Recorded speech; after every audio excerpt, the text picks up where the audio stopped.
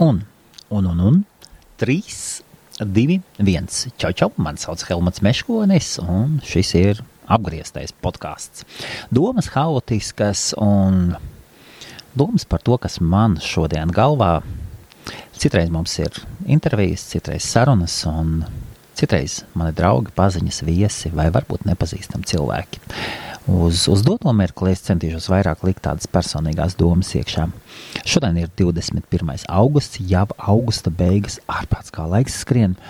Mums ir atkal skaista diena, atkal skaista, viegli apmākusies skaista diena, saulē, 4 pa dienu mums ir gaišā, pusadebesis pilnas ar pusadebesis piepildītas, apmēram pusīte ar lieliem baltiem mākoņiem un ļoti skaists, silts laiks ārā. Lielbritānijā viss ir skaisti.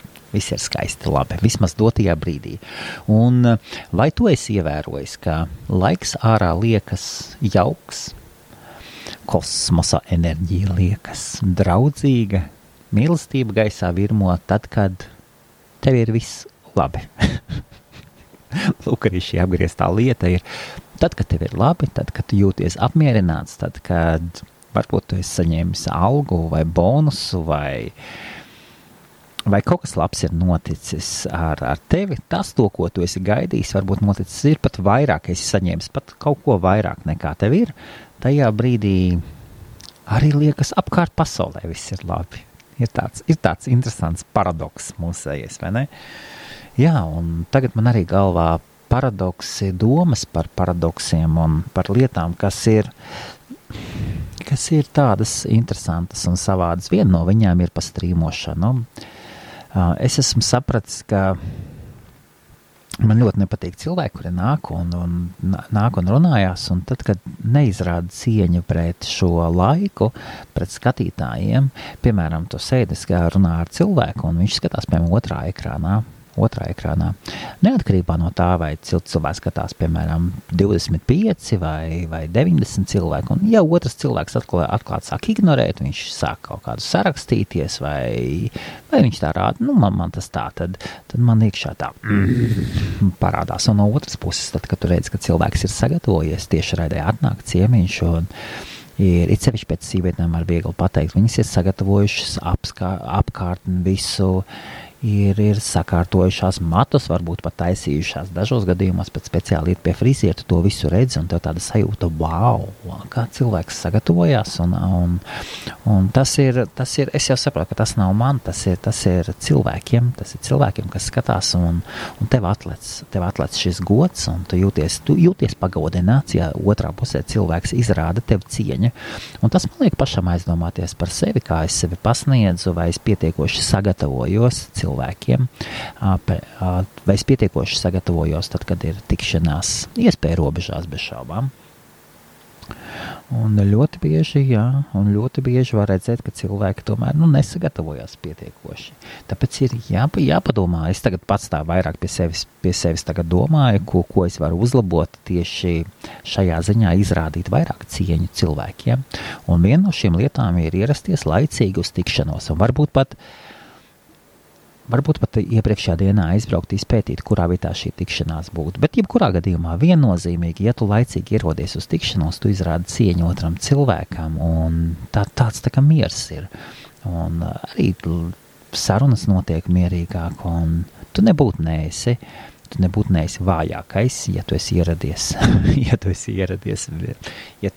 ieradies savlaicīgi. Jā, tā ir tāda lieta.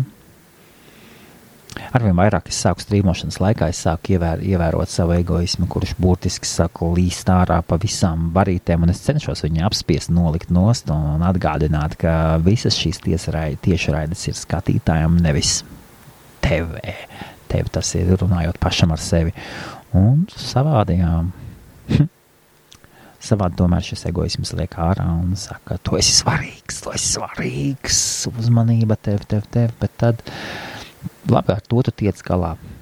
Vienīgais, ar ko es nespēju tikt galā tiešām, tad, kad es redzu, ka tiek izrādīta necieņa vai necieņa pret skatītāju, Tas ir tas, kas man visvairāk uzjūta emocijas, un es varu palikt dosmīgs.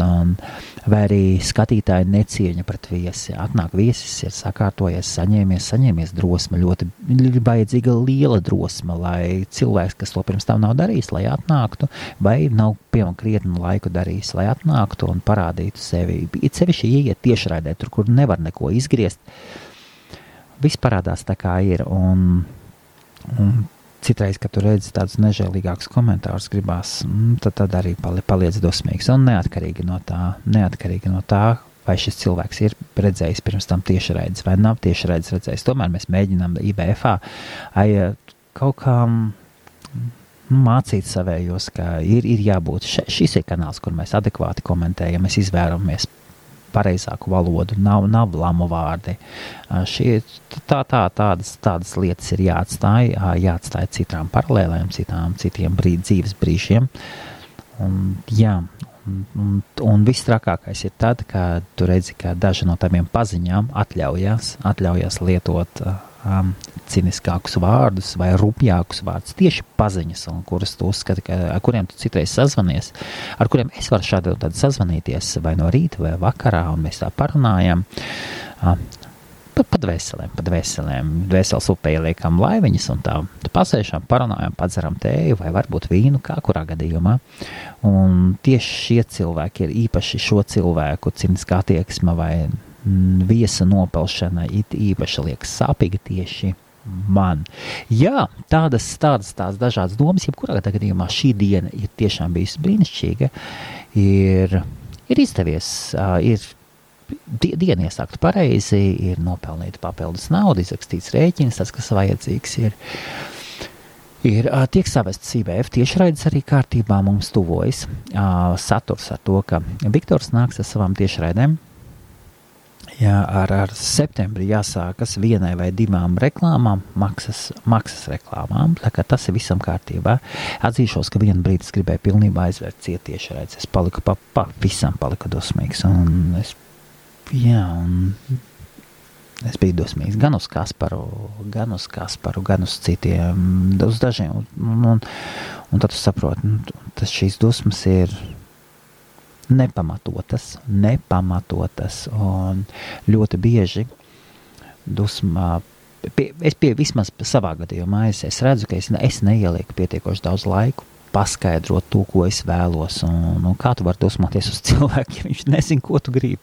Ja viņš nezin, ko tu gribi, un tu neesi pateicis, un neesi izskaidrojis, tev vienkārši nav bijis pietiekoši daudz iekšējā spēka, kā saka, tautā olas nav bijušas paņemt cilvēkam un pateikt. Vajag tā un tā un tā un tā. Un vēl liela problēma ir tas, ka viss notiek mutiski. Joprojām nespēju pārtikt pāri, ka vajadzētu kaut kādas pamat lietām būt rakstiskām. Nu, jāmācās, jāmēģina. Tāda ir tā lieta. Vēl viena lieta interesanta. Es skatījos interviju. Es atradu jaunu krievu youtuberi, un ļoti, ļoti interesants moments parādījās. Viņš ir hakeris, kurš ir sēdējis cietumā 10 gadus par saviem, teiksim, nedarbiem. Tie vairs nav darbi, tie ir nedarbi. Piešot viņam summu šam daudz lielāku nekā viņam ir bijusi, un tomēr viņš ir nozadzis vairāk nekā $1 miljonu. Savā kabatā ielicis nozadzis pa vairāk, tur tieši par tiem servisiem ļoti daudz jāmaksā bez šābām, bet savā kabatā apmēram pār $1 miljonam ir iebāzis. Un 10 gadus dabūja pasēdēt, un interesanti skatīties šo cilvēku. Un es neticu, ka viņš ir pārtraucis darīt to, ko viņš dara. Es skatos, un es neticu.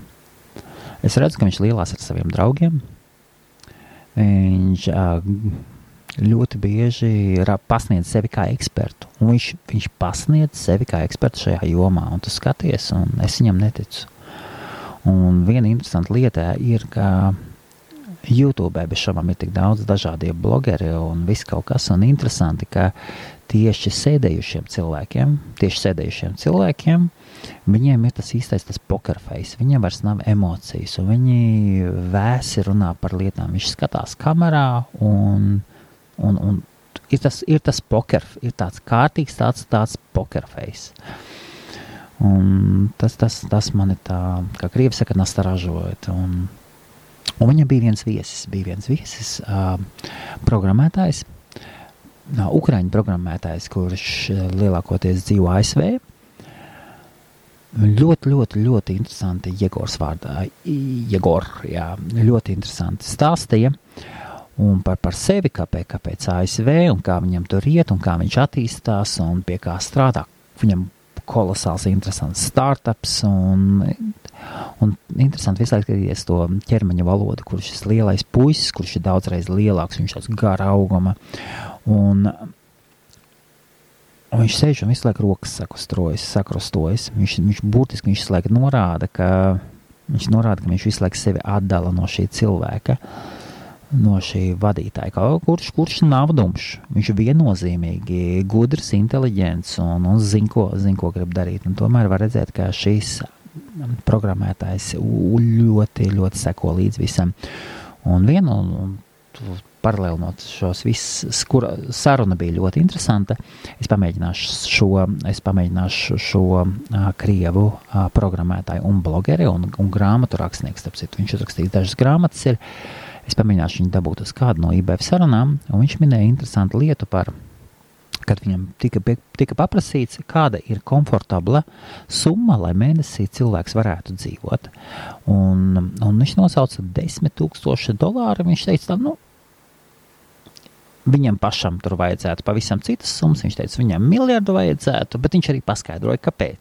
Viņš saka, ne jau tas man, bet pie manām ambīcijām, tas, ko es gribu panākt, un to.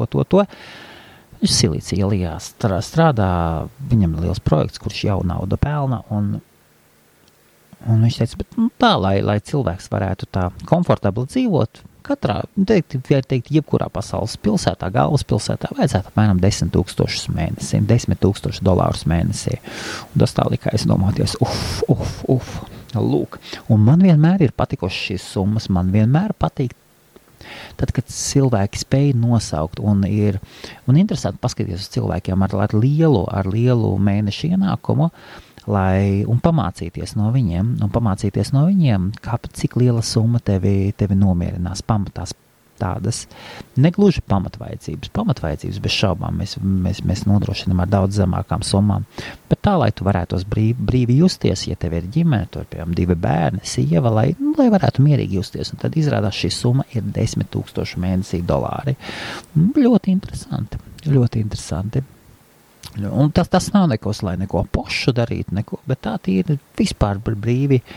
Un jā, lūk, arī Helmutam tagad jauns tādā mērķis būs, un tagad es domāju, kā lai tagad pievelkās tādai summai, tas man tāds labs tāds spēriens, nezinu, tāds pakaļ, tāds dadang, un tas tā, ok, jādomā kaut kas savādāks, jo pašlaik pie tā, kā es novērtēju savu laiku, es tādu summu nepietiek darba dienā, darba stundas nepietiek.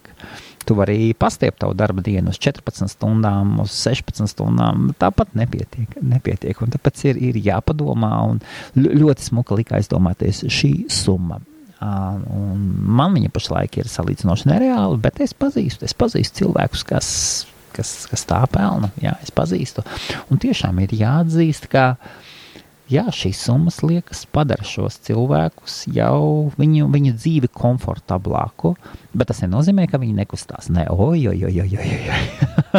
Šie cilvēki visu laiku darba ritmā, un es esmu ievērojis vienu interesantu lietu, ka šie cilvēki ļoti ciena savu darbu, un būs dusmīgi par, ja būs lietas, kas būs atņēmušas viņiem, kas iemānīs citos ūdeņos, un patiesībā neļaus dzīvē iemānīt ūdeņos, kas apdraudēs viņa darbu un apdraudēs šo komfortu. Man ļoti patika, Zigorts Likums pateica, ka daudzi cilvēki, ļoti daudz cilvēku saka, nauda nav svarīga, bet visi, burtiski visi, vēlas lielāko daļu lietas, kuras liels kura liela, kuras cilvēki var nopirkt par naudu. Dārgas lietas. Tiešām, kas maksā dārgi. Lielākā daļa vai visi vēlas kaut kādas risinājumus, kurus var atrasināt ar lielām naudām. Vai tie būtu ceļojumi, vai tā būtu veselība, tā jau ir cita lieta. Vai arī vecākiem palīdzēt. Tas ir visdažādākās lietas. Vai sev to gribās, māju gribās, to mašīnu, izglītību. Kas tik nav? Un cilvēki kaut kā ir sev iemācījuši ignorēt naudu. Un man ļoti patika šī saruna, kas bija piekdien vakarā ar Viktoru un Zigurdu. Jā, šis atgādinājums. Un latviešiem tiešām, es nezinu, kā tagad ir Latvijā, bet es augu laikā, tad, kad bija nepieklājīgi runāt par naudu, nebija labs, tu biji nokaunināja uzreiz, un mani arī šo kaunu audzināja. Tāpēc ir šīs jāmācās. Viena lieta vēl, podkāsts jau iet uz beigām, man ir ļoti iepatikušies balti krekli. Ārprātīgi ir iepatikošies balti krekli. Es jūtos tagad tik labi uzvalkot baltu kreklu. Tagad ir jāatrod labas bikses. Tagad es domāju, nākošais ir jāatrod labas bikses, jo staigājot savās džinsās, es jūtos jāatrod labas bikses. Kaut kur es redzēju par Hugo Boss uzvalkiem, esot ļoti ērti. Citreiz nopērc uzvalku un jūties tā, nav. Tad viņš pārāk biezs, tad viņš tāds pārāk tāds, tad bikses pārāk apspīlētas, uzvalku bikses vēl tāds ērtas, patiesībā ļoti ērtas bikses, kur neizskatās pēc maisiem, nav man pēdējā laikā bijušas. Varbūt sanāk, tā kā es pavisam tie viņš bija, tad bija, bet tagad jābrauc būs uz Nepālu, Nepālu pie šuvējiem. Tā viens citreiz liekas, ka jābrauc uz Nepālu pie šuvējiem. Skatīsimies, un starp citu, tā ir viena no lietām, kur es apsveru aizbraukt, patīrīties, aizbraukt mēnesi varbūt uz 2 nedēļām. Es biju apsvērs Indiju, varbūt Nepālu. Ja ģimene nebūs pretīm, ka vīra kungs aizbrauc kaut kur, tad varbūt tiešām Nepāla. Nepāla man gan asociējās ar netīrumu. Tā kā es esmu redzējis, kas tur notiek, liekas tāds netīrums. Man vairāk patiktu plašumi. Man Indijā ir pazīstams tāds manģets, varbūt citreiz Facebookā, tie, kas man Facebooka draugi redz, kā man nokomentē manģet, tāds kolosāls siks. Un viņš visu laiku aicina pie sevis, un viņam ir kolosāla sieva, 2 lielas meitas, abas jau apprecējušās, un forši. Es viņu iepazinos, šeit viņš bija mūsu biroja ēkā, viņš gan sargs, gan elektrību taisīja un tādas lietas. Viņš ļoti kolosāls vīrietis. Un interesanti lieta tas, ka es vairāk negribu braukt uz Marakešu. Marakešu es negribu braukt uz vietām, tur, kur ir lielākā daļa toaletes, piemēram, restorānos, tur nolikts spainīts, nomazgāt savu dibanu, vai ejiet jūs. Es ļoti ceru, ka neviens neēd, bet personīgā higiēna šeit ir ļoti svarīgi. No otras puses ir bez šābām arī Dubai vai kas, bet tas smilšu daudzums un... Iespējams, ka tur ir ļoti skaisti, es nezinu. Jā, atkal parādās domas par ceļošanu, paskatīsimies, iespējas vispār dzīve sāk savesties kārtībā. Ir arī šis paradoks, lai tu aiziet kaut kādā šaurākā virzienā, tad no sākuma jāaiziet ļoti plaši. Tas tā kā jāsijās miltis. Tu nevari sijāt vienu akmentiņu. Tev ir jāpaņem, jāšķūrē, un tas sāk sijāties kaut kas. Vismaz manā dzīvē tā ir, un tad ir uzdevums, vai tu turpinās strādāt ar šiem akmeņiem. Un tas ir tas, kas viena mana nepilnība tāda, ka bieži citas smilšu kastēs vai smilšu grēdā sāk kaut kas spīdēt, un es ķeros atkal pie tās pamatot to, kas ir iestāsts. It sevišķi senāk es to darīju, tagad es to daru mazāk. Vienu lietu gan es daru, ja es redzu, ka tas, kas tiek darīts, vairs nespēja sniegt gaidīto, tad es gan atteikšos. Ļoti bieži ir tā, ka mēs kaut ko uzsākam, mums liekas, mums ir vienas gaidas, bet tad, kad tu saproti, ka tas tā nav, kāpēc sevi laust? Vai ne? Kāpēc sevi lauzt? Ir jāmīl sevi arī un jāciena apkārt esošie un visam ir jābūt ar skaistumu, priekabs, sajūtu un citām lietām. Starp citu, hei, forša lieta ir atrisināts ar Apple podkastiem. Es sarakstījos, visu izdarīju un tagad var sevi atrast, ja kāds ir bijis podkastā, var Apple podkastos, esam atpakaļ iekšā iTunes un tagad meklētājā parādās podkasti. Super. Pirms tam viņus varēja redzēt tikai tie, kas bija parakstījušies uz podkastiem. Meklēšanas rezultātos nekur neparādījās. Tas tāds labs tāds sasniegums un forši. Turpinām strādāt un paskatīsimies, kā man ies ar IT gru. Es esmu paņemts par pārdošanas vadītāju un pašlaik mēs gatavojam pamatu visam, jo nav pamats, lai varētu iet un pārdot. Un es ļoti, ļoti baidos. Šeit man ir personīgi ļoti liels bailes, jo es esmu dzīvē ļoti daudz bijis, negluži ļoti daudz, bet esmu bijis situācijās, kad tu saproti, ka tu tiec paņemts vai paņem kādu citu cilvēku, un šim cilvēkam vai tev nav sagatavots pamats. Tevi paņem vienam darbam, un tev tajā brīdī ir jādara citi darbi, un tad no tevis atsakās, ja tu neesi izdarījis to darbu, kam tu esi paņemts.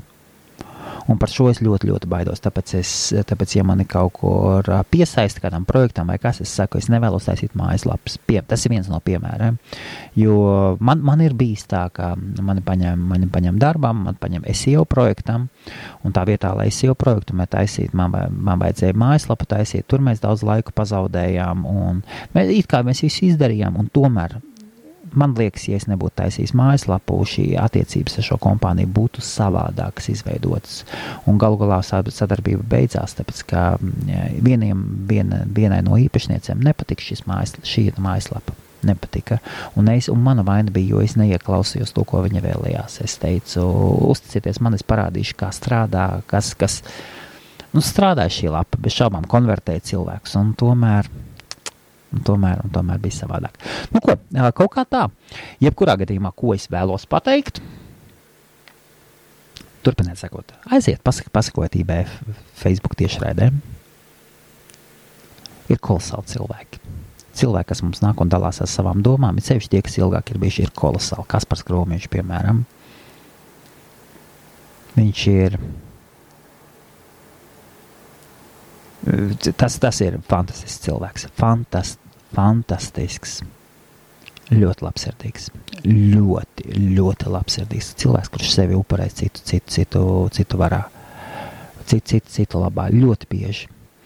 No malas varbūt var likties savādāk, bet šauka, ka viņš par sevi neaizmirst. Un neviens nav ideāls. Viņš ir kolosāls. Pat par spīti tam, ka viņš izliek saka, kušu. Un es atzīšos, ka man šis jau sāka ļoti nepatikt. Bet tas ar mani viņu jāizrunāja. Man ar viņu jāizrunāja daudz dažādas lietas. Un Kasparas ir fantastiska īpašība Kasparam, ka viņš momentā saprot no pirmās reizes, viņš spēja paskatīties uz lietām no dažādiem rakursiem. Fantastisks talants. Ļoti bieži ja mēs paskatāmies uz sevi, mums kaut ko pasaka, mēs visu redzam, skatāmies no savas prizmas. Burtiski. Mēs skatāmies no savas puses, mēs skatāmies pēc savas pasaules uztvers, pēc savām vajadzībām, sevišķi pēc savām vajadzībām, pēc vēlmēm, kā pasaulē jābūt uzbūvētai. Un ir rets tas cilvēks, kas spēj pasauli paskatīties no malas. Un man šādi cilvēki vienmēr ir radījuši brīnu. Un Kaspars Kromiņš ir viens no tiem. Bez šaubām, ka viņš vēlēsies implementēt savu pasaules redzējumu, un tomēr viņš spēj paskatīties no malas. Un tas ir ļoti skaisti. Ok, visiem jauka diena. Jā, podkāstam jau 5 gadi plus. Viens no vecākajiem esošajiem podkāstiem latviešu valodā, kurš nav nezinu kādām korporācijām, nekur. Un podkāsts, starp citu, es ienesīšu iekšā mediatower.co.uk mājaslapā. Salikšu lēnām visus iekšā. Es atradīšu labāko veidu, kā to izdarīt. Čau! Jauku tev dienu! Jauku tev dienu! Starp citu, Ja tu jūties mazliet noguris vai mazliet apbēdināts, es tev pateikšu vienu triku, kā to uzlabot. Iztais no muguru.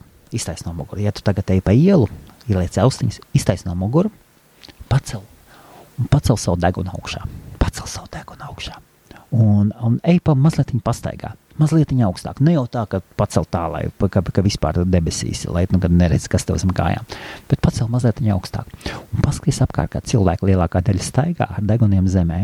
Un starp citu, jauniem cilvēkiem, smaidīgiem jauniem cilvēkiem, es esmu ievērojis, paskatieties, viņiem deguni gaisā, viņiem nosacīti gaisā, viņi nav sagrauti.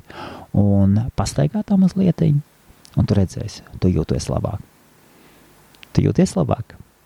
Ja tev šis triks palīdz, un es šo šādu un tādu ielieku, pacel degunu augšā, lai viņš būtu virs tā horizonta. Iedomājies tā vienā brīdī, tad deguns iedomājies, ka tev deguna līmenī ir piemēram ūdens.